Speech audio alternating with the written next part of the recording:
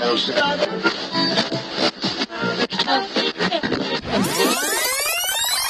so I'm ready. Nick, are you ready? I'm ready. It's good to be Okay. back. It is good to be back. Well, everyone, welcome to On the Same Page.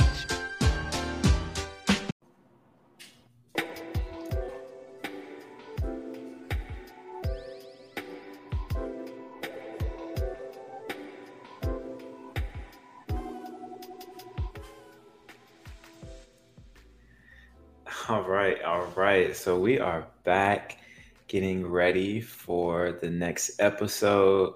I'm Coach Latham. I'm here with my boy Nick, who you can find on all his social media platforms at Eyes on Nick. As we finish up Radical Forgiveness by Colin Tipping. And this week we are doing chapters 19 through 22. So, yeah. So, Nick, how have you been doing since we last recorded? I've been good. We're talking about the book or just how have I been? I don't know, just how you've been. I've been okay. I've also been doing okay with the book. Very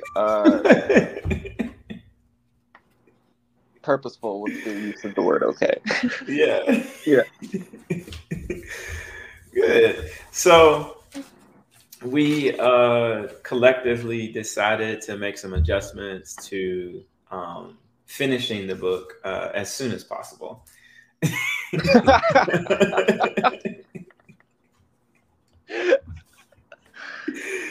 Yeah, so we definitely, the last time we recorded, we shortened like our in between time, so that we can be done with Colin Tipping and transition into the next book, which again is called The Power of Regret: How Looking Backward Moves Us Forward.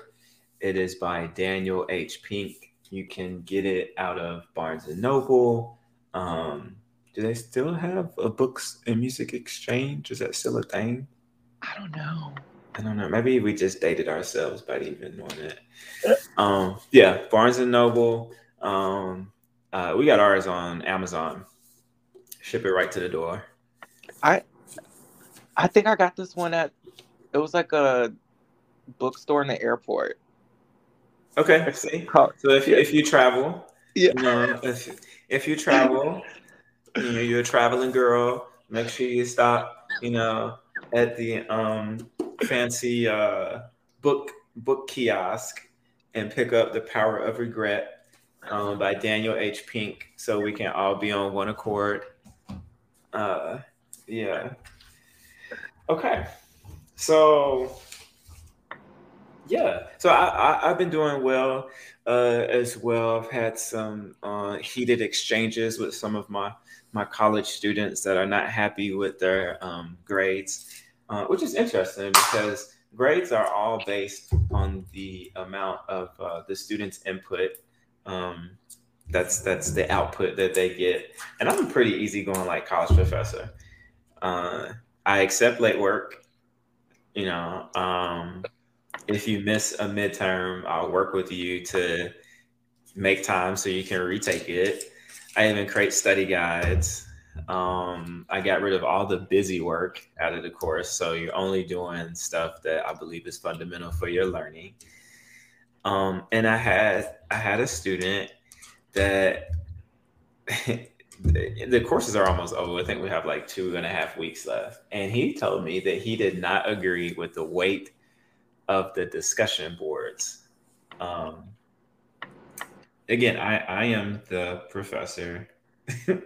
And he's the student, and he told me that he didn't agree with the weight of the discussion boards.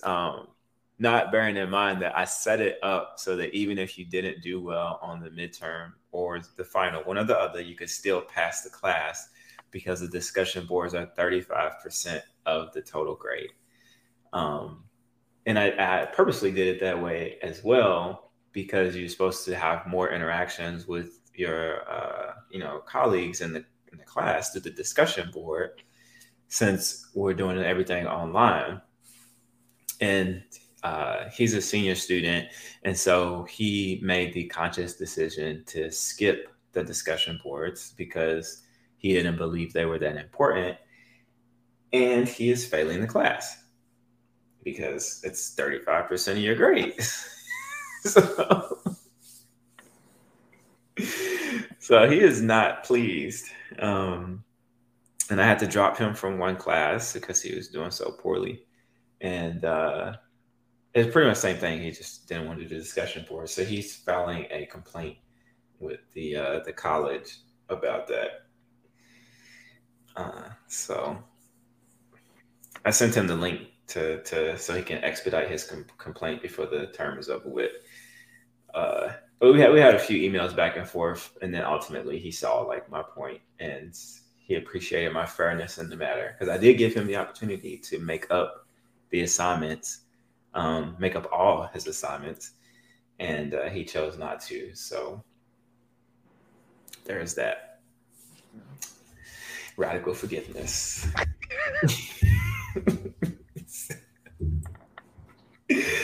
All right, so chapter 19. We could just jump into it now that we've had our cold opening, and you know what we have been doing this last week and a half. Feeling the pain.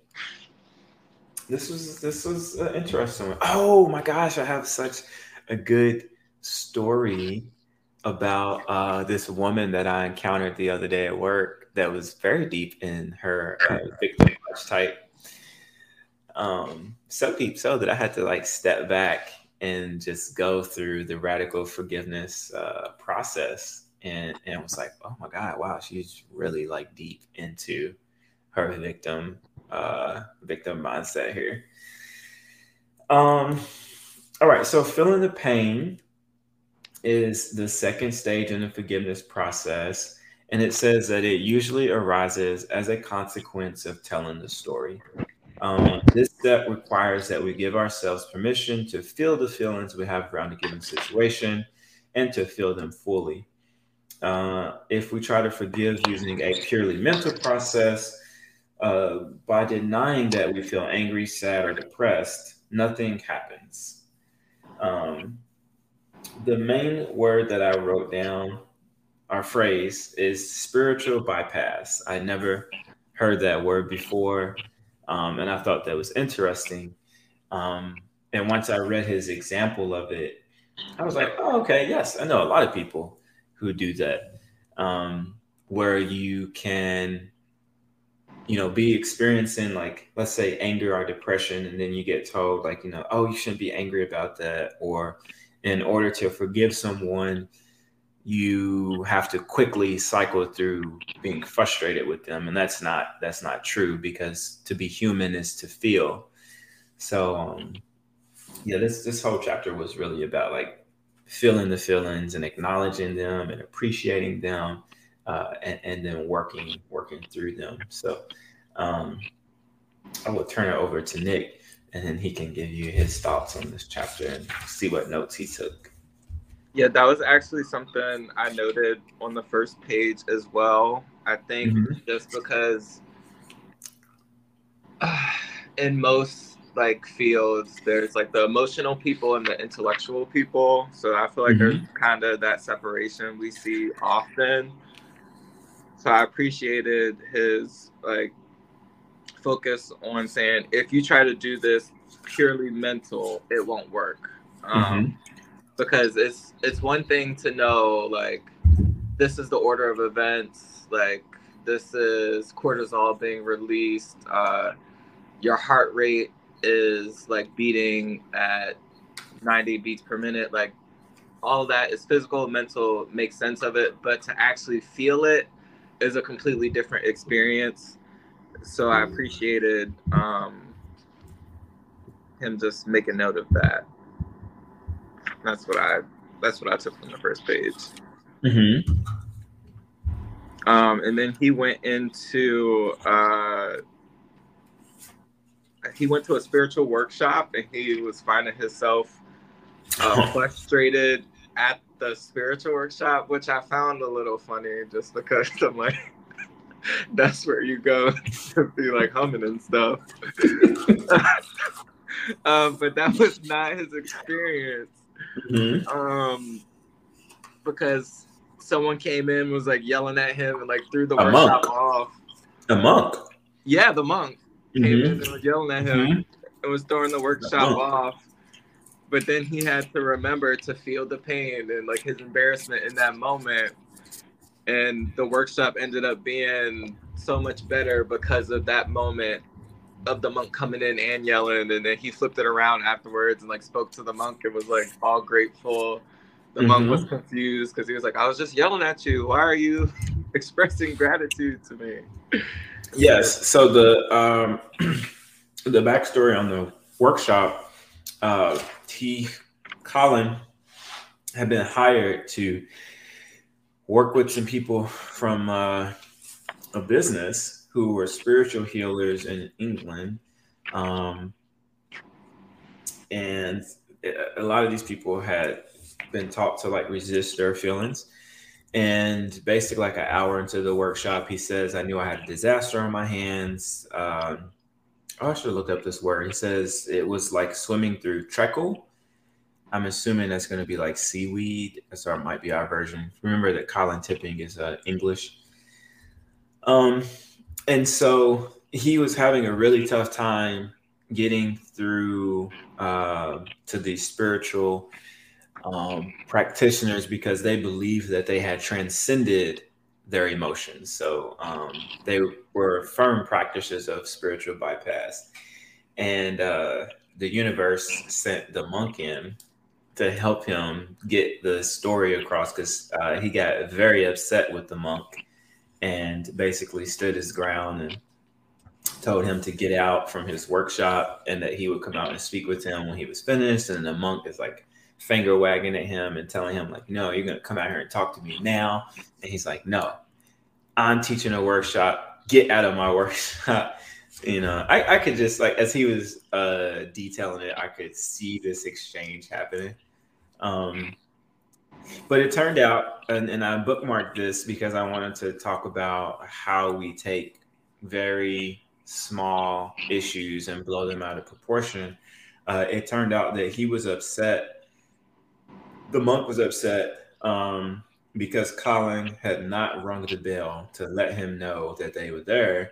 And the monk had been sitting in his room waiting for the bell to ring, not thinking that they might just push the door open and go in. And so you have this huge clash over a minor misunderstanding. The monk is waiting for the bell to be rung so that he knows that somebody is now present. And Colin not recognizing that this is the expected practice to ring the bell to notify them. So this was great to talk about how you can have a misunderstanding that if you don't learn how to communicate and comprehend effectively, it spirals out of control, as most of our interpersonal conflicts actually occur.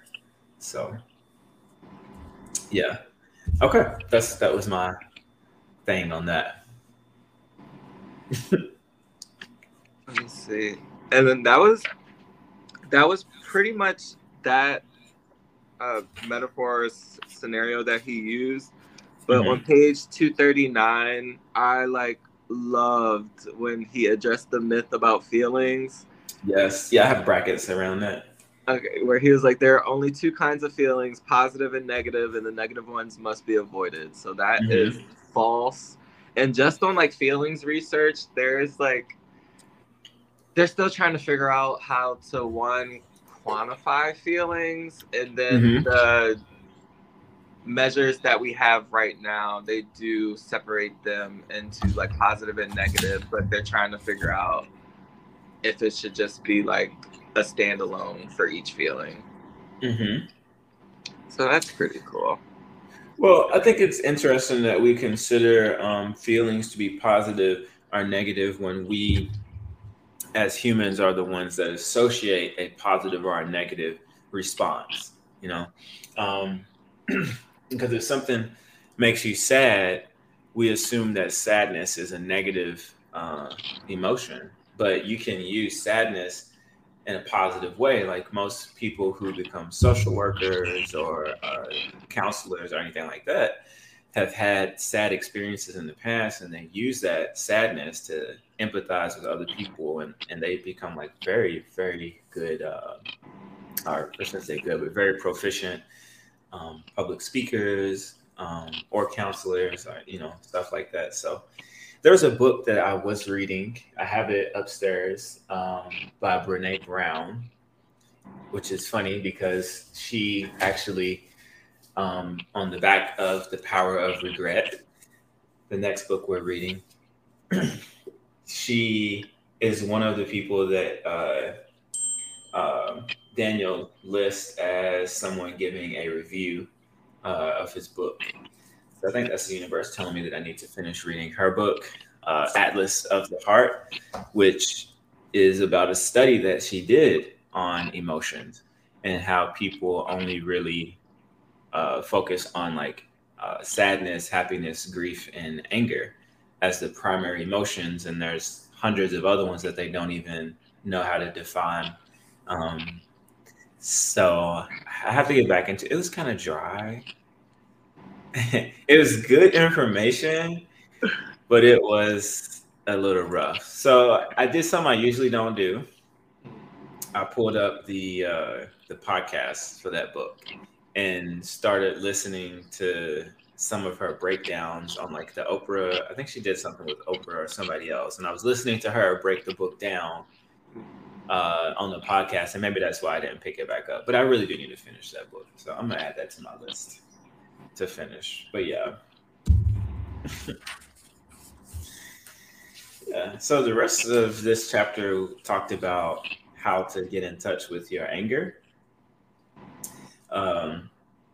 And this made me think about this, not program, but this business model that somebody started, like is it like a destroy room or something like that? Yeah, I think we talked about it.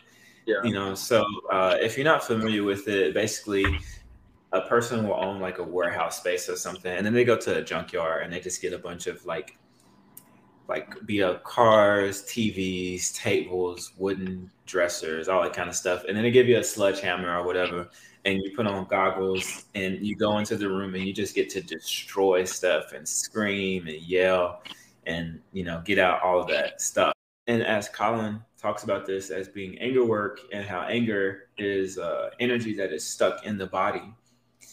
And when you are destroying stuff, you also want to yell and scream because it's getting everything rolling at the same time. So I thought it was very interesting, and I really do want to go to one of those places anyway. I like tearing stuff up anyway, so. It really is a fun experience if you've never been. Yeah. Yeah. I really enjoyed the way he spoke about anger, just because I feel like I'm much more of a broad topic kind of person who's training himself to get into the details. And I really appreciate the way he verbalizes this type of work, because it really is energy release work. And I underline, experience this emotion purposefully and with control, because I think that is the important part when doing this type of work. And he really pinpointed and highlighted that anger oftentimes is a secondary emotion. So while it is something that we need to process and experience, it's not usually our first response to something that has happened to us. It's like pain that has festered and like transferred to anger. So I appreciated that as well. And then he broke it down even more. It was saying that most of the time it's just physical activity. So how you were saying, like, some people become like social workers because they use that post-traumatic growth and that pain to do something good and be empathetic. This is like using anger as your motivator. Maybe like you go to the gym, or like you said, go to the range room, but to be with yourself, be with your anger in that moment, and then to use it appropriately in the proper setting. Yeah. Yes. What else? Oh yeah. So then he talks about having this anger addiction warning, um, which is a good thing because he says uh, it is too easy to get addicted to anger. Anger feeds on itself and easily becomes resentment, which resentment is relishing over an old hurt and constantly revisiting the pain associated with it. Um, and we must realize that anger that persists serves no useful purpose. So, short term anger that we can use to move us from a negative situation into a positive outcome is healthy. But if we are consistently going back to a negative experience and associating anger and resentment with that to stay in that negative space, that is not healthy for us. It doesn't allow us to properly cycle our energy for its best use. Yep.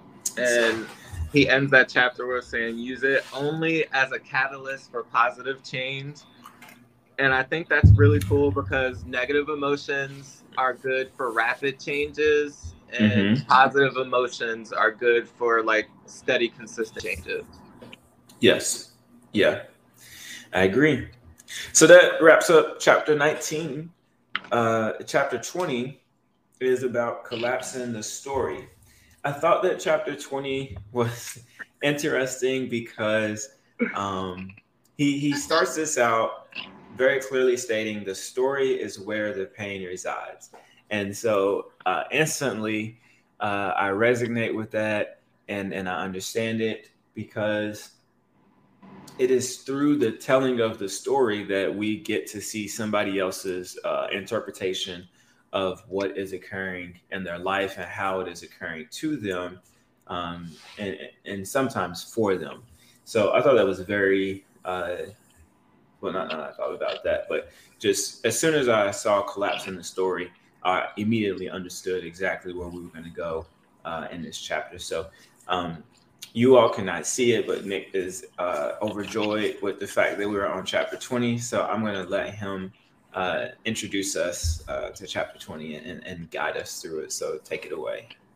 No, yeah, I got excited just because I feel like the story is where all the good stuff, like that's where everything you need is. So I was like, I just was overjoyed because that's where the solution is. Even if like they state it in terms of a problem, you now know what's wrong, what they're seeking, like where the cognitive dissonance is. So it just makes sense. And most of the time, the story is just your perspective. So then it allows the opportunity for the other person's perspective to come in. And then I like put into a little box, I like underline and boxed it. To dismantle the story is the process of getting the information. Yes. So it's like getting the narrative and then going in with your glasses and your highlighter, like, okay, well, this is where you experienced some pain. This is where you were dissatisfied. This is what you're seeking. This is what can be given. This is what cannot be. Like, that's where the nerd moment happens. Yeah. Yeah.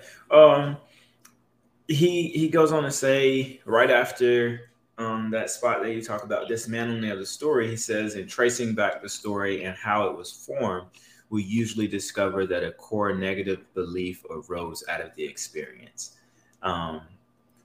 So whenever I hear like a core memory or a core belief, I always think back to that movie Inside Out.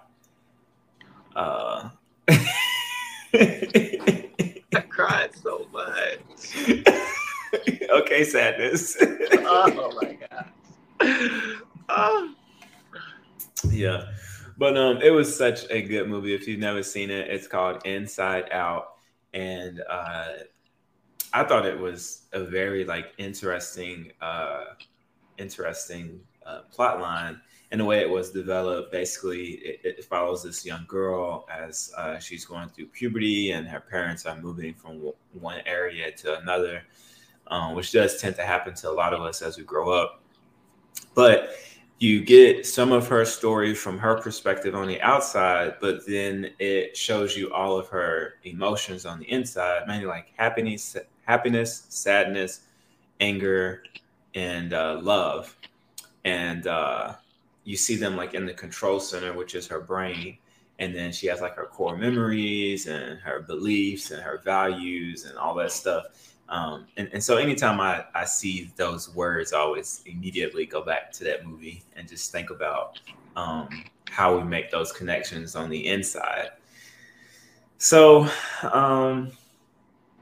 I took some notes on the figure 14, how a false story grows, on page 247. And I have the event, and the event then goes out to the pain that is felt, which then goes out to the interpretation, which then goes out to how we tell the story. Seems to be like the way it all plays out. This has kind of like a backwards funnel where one thing builds on the next. So central to this is the event itself. And then the next circle around that is what you felt. The next circle around that is your interpretation of the event and what you felt. And then the next circle around that is you telling the story to other people. The more times that you tell the story through your own interpretation, the more it becomes real and the more it becomes fact. And that is where a lot of people tend to find themselves stuck, because they've told it so many times, they've relived it so many times that they're unable to see it from any other perspective until they do some kind of work like this, where you remove yourself from being the victim of the story, and then you start to talk about, okay, this is why it happened, this is what I got from it, and this is how this is actually helping me to grow. Yeah.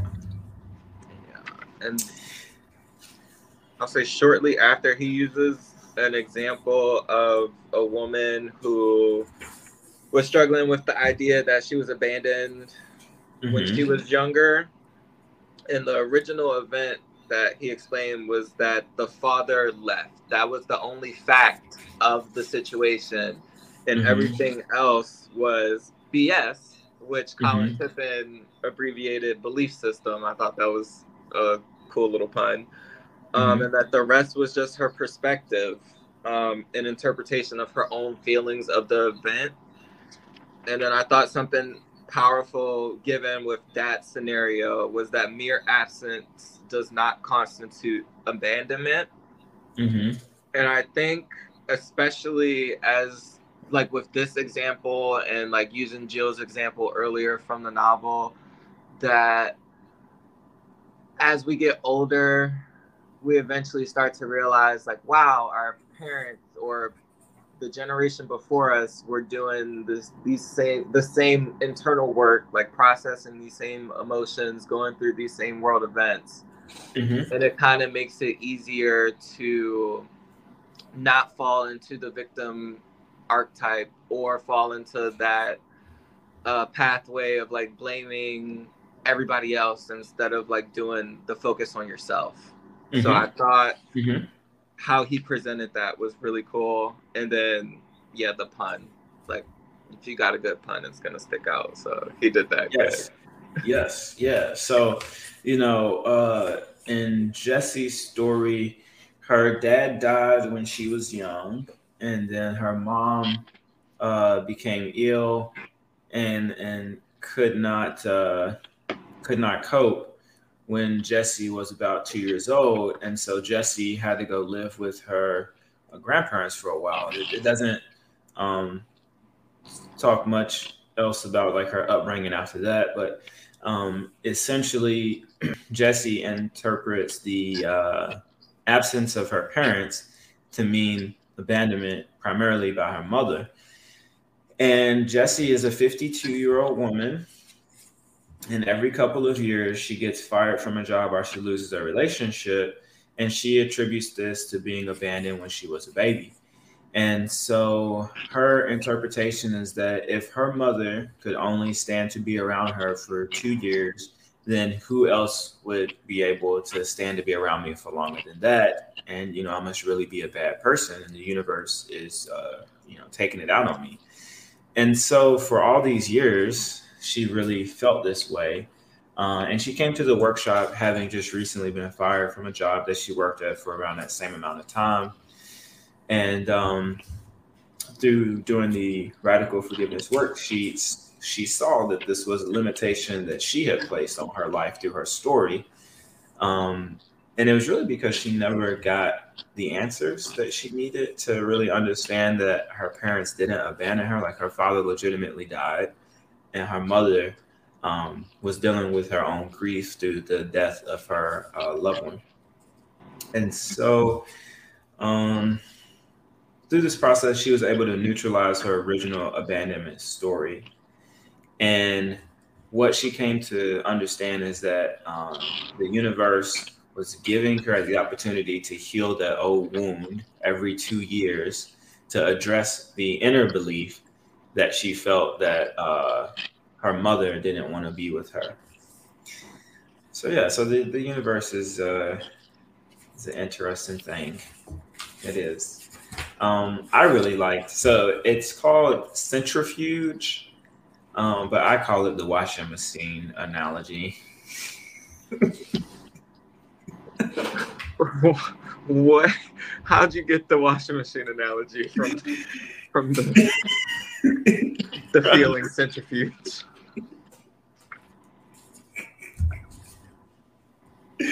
Okay, all right. So here's how. All right. When you put something into a washing machine, right? It spins to get everything clean, right? And you've got the water and the detergent and the softener, and it's spinning, doing its thing.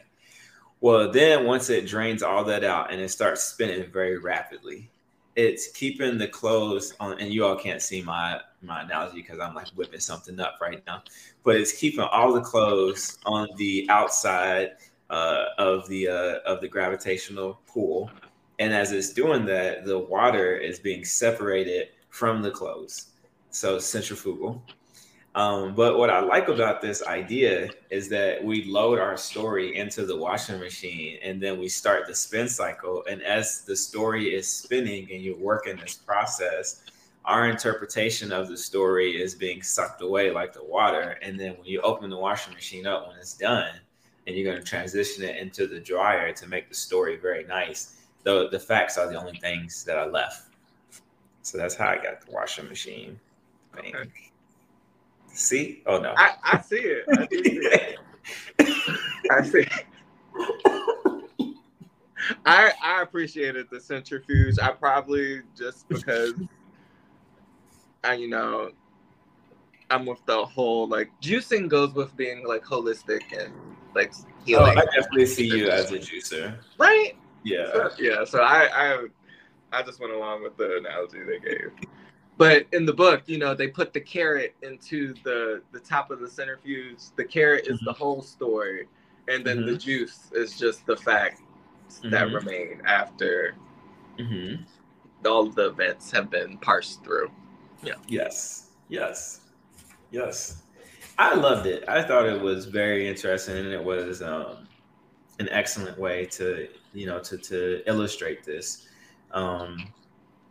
And he talks about this where he says that in forgiveness, it is centrifuge in reverse, basically.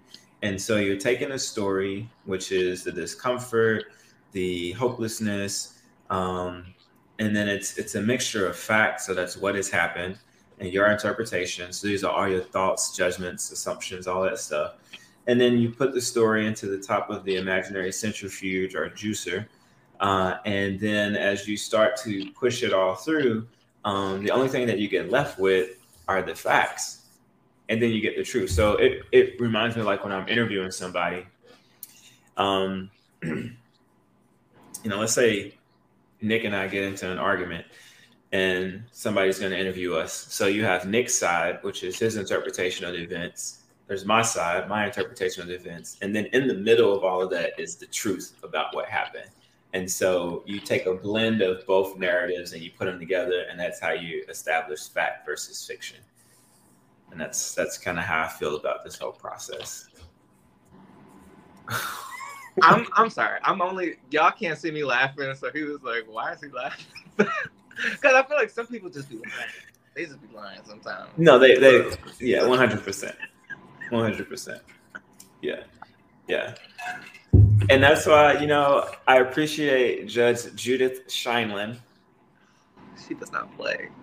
No, because she always said, the truth makes sense. It's my girl. The truth makes sense. And that is so true. Even if you don't like it. Even if you don't like it. Listen, some truths are very hard to accept, but they do make sense.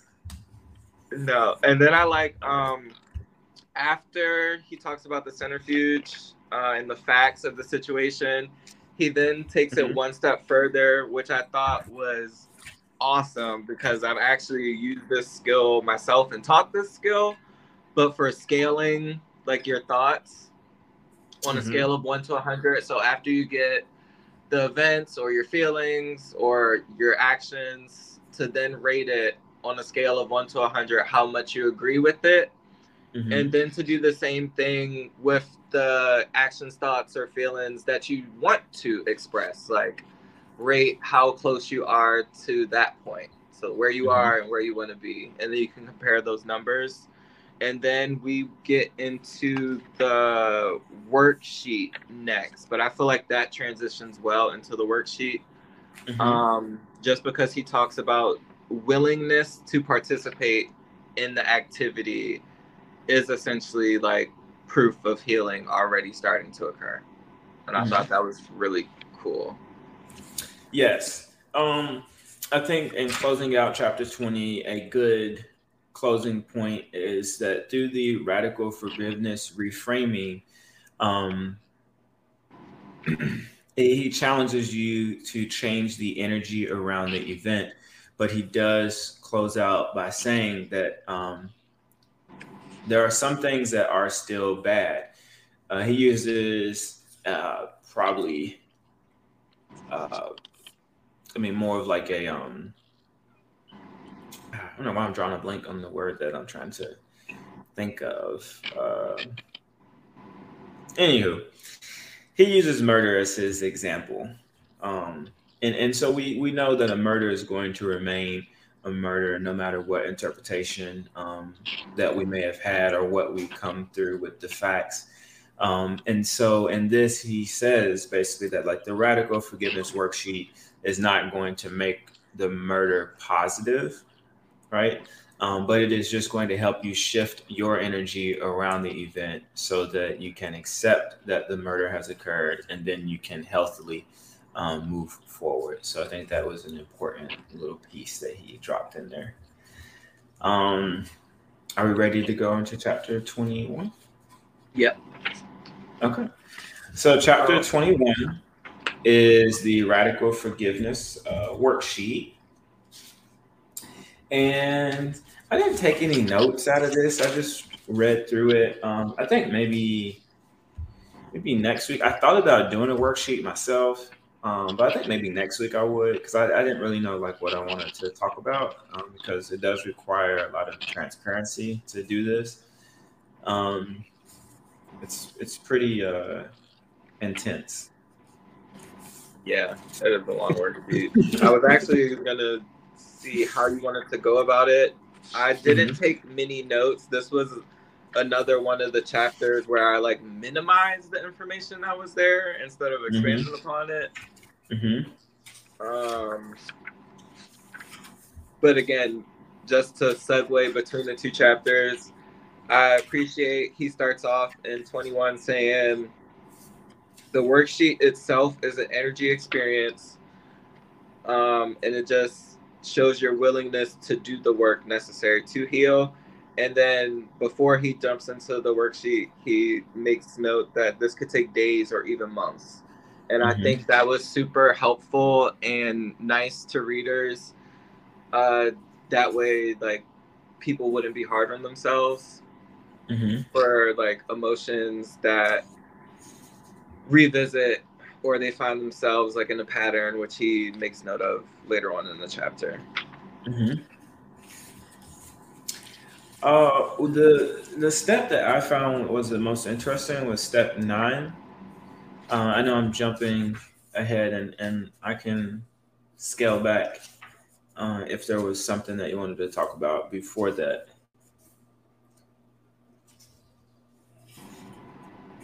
Let's see. But did you hear that? Okay. Step 2. No, it went out for a second. Oh, okay. All right. Yeah. So we're having some little intermittent issues with the Wi-Fi for some reason.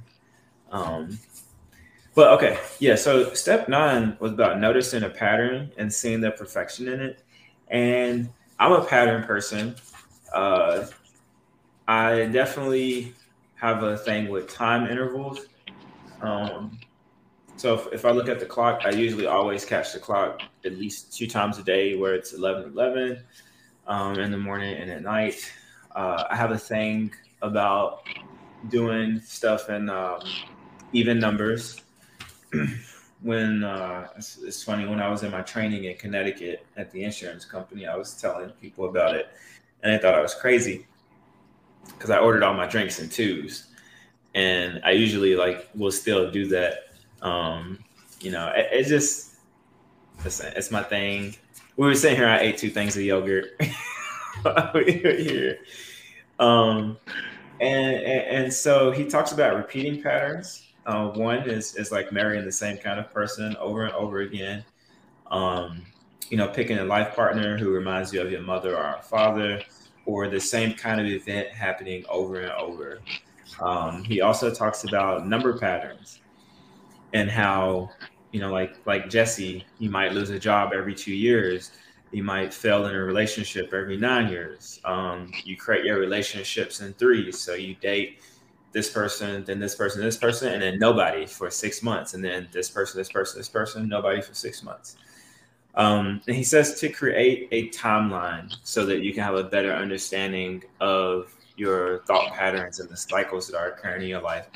And then to pay attention to your body clues. So your intuition is the hair on the back of your neck sticking up when you get into certain engagements. And then I like where he talks about coincidences and oddities. This is such an interesting little point because it challenges us to accept the possibility that the situation may be purposeful. So I do believe in coincidences. Sometimes you meet certain people for certain things, and then there are little oddities about life. Like you might be expecting something to work out one way, and then the universe just gives you a completely different outlook on it. So just I brought that up just to say, just to look out for those things, really, because that stuck out to me as being an interesting part of this. But I would like to do a worksheet. I think we would be remiss if we didn't, because we've made it through the entire book. So maybe we can both work on one and then talk our way through it for the last episode. Yeah, that would work. All right. So that's really all I have for chapter 21, because everybody, was mainly the worksheet. He gave some examples of some worksheets, and then he put the worksheet in the book. And then that was really the end of chapter 21. I do have a couple things that stuck out. I'll start from, where is it? All right, just because I appreciate when things appear more than once in a book, so make sure the emotions you identify represent your real emotions. So acknowledging the whole spectrum of what you're feeling, because when you try to do forgiveness work, I feel like it's often that you lean towards the I can't be upset or angry, when the whole last chapter was like, feel your anger, feel the pain, and then to own the feelings. When you own it, you understand that while something has happened to you, you have control over your response and how you manage your response. So like nobody can make you do something.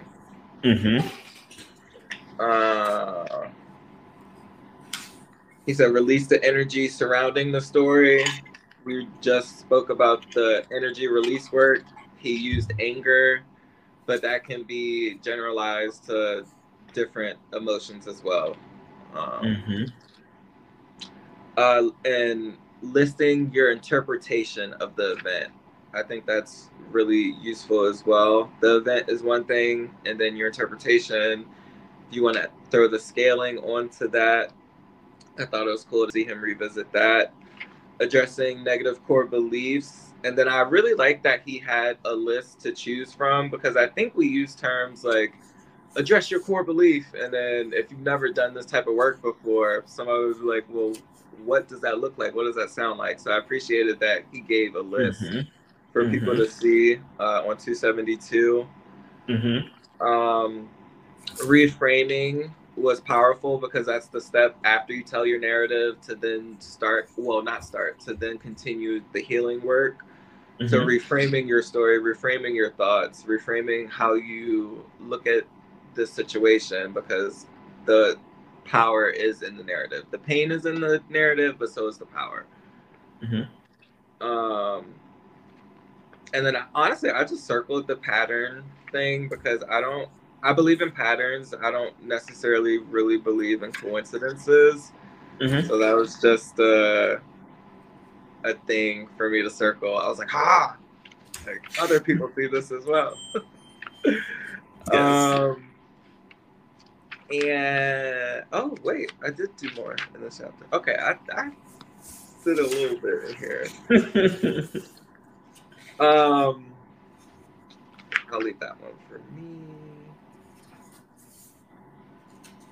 Okay, yeah, and I brought this up in chapter 20, but it was actually from 21, so I'll just read like the actual statement. Your emotions about your situation may come back time and time again, and you can make that okay too. I thought that was so like, oh crap, word like is gone. I thought that was nice for the reader. I wanted to use a much different word than nice, but I thought that was like super cool. And he gave grace. There we go. He gave grace to the reader to understand their own like cyclical process of emotion, because it is like a cyclical process. And then once you realize that, it's like, wow, I don't need to be sad and then feel bad for feeling sad. It's like, no, let the sadness pass, let it go. Yes. Bada boom, bada bing. Okay, now that is all I have for chapter 21. Okay. That takes us into chapter 22, which was short and sweet and to the point. The 4 steps to forgiveness.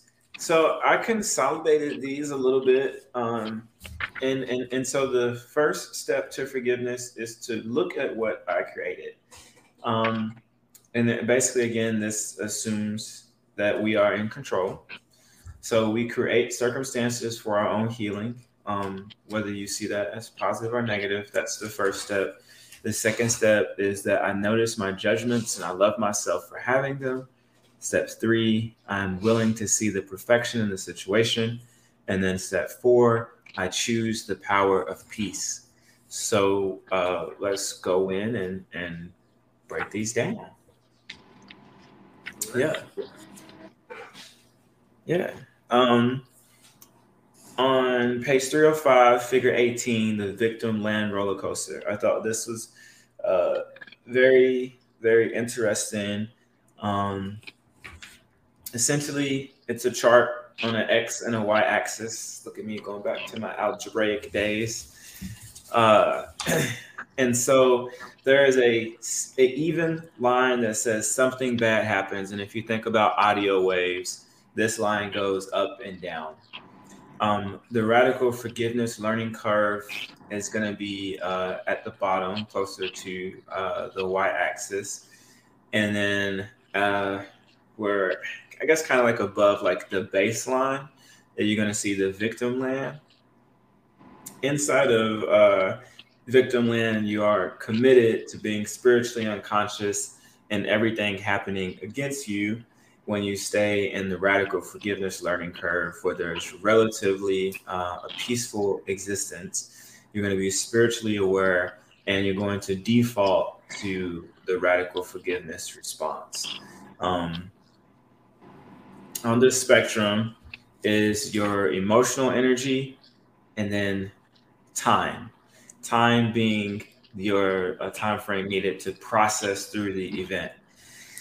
So in that, oh, did you have anything before we go into the first step?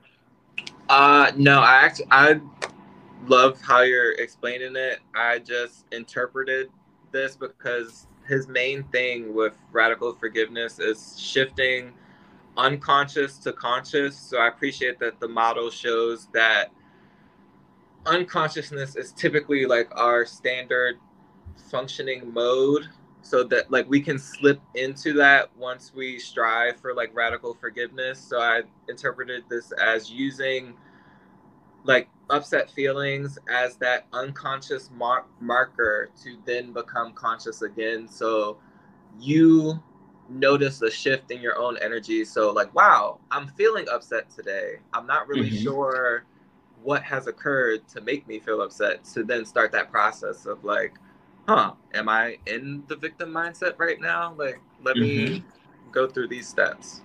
Yes. So I like that, the first step was very clear and concise, trying to help us to avoid falling into the trap of assuming guilt for whatever is happening. And if you remember from very early in the book, Colin talks to us about how we grow up as children and we believe that everything revolves around us. So we're removing ourselves from that mindset and understanding that all of this stuff is not happening for the sole purpose of us. So step one is looking at what you have created, right? This scenario for your healing is what you created. And then stepping into step two, we are really, what I wrote down is acknowledging our humanity. And that goes back to chapter 19, talking about feel the feelings and how people try to do that spiritual bypass and basically say, oh, I don't want to feel anger. Anger is bad. I don't want to feel sadness. Sadness is bad. I want to be happy, happy, happy all the time. Everything's fine. It's all fine. It's all fields of roses and rainbows. And Colin very, very clearly states that always trying to have a positive mindset is false. And it is not a good way to go through life, because you need to understand that sometimes things don't work out and you feel bad for them not working out. You feel angry for them not working out. And that is a healthy response to stuff not working out, right? But we have to understand that is the universe creating an opportunity for us to heal an old wound. And when we heal that wound, we don't have to continue to repeat that lesson. So I appreciated step two because it helps you to get in touch and understand that you are a spiritual being having a human experience. And a part of that human experience is to feel human emotions. So yeah, do you have anything on that one? I like that he said our judgments are part of ourselves, so we must love them as we love ourselves.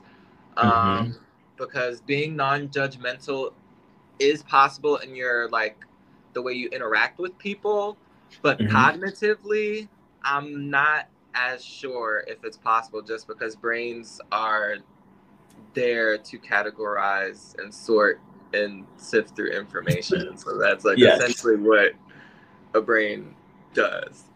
Yes. So while you cannot be judgmental, like racist or sexist, actively, like in your mind, like your thought, like you have to process all this information that's constantly fed to you.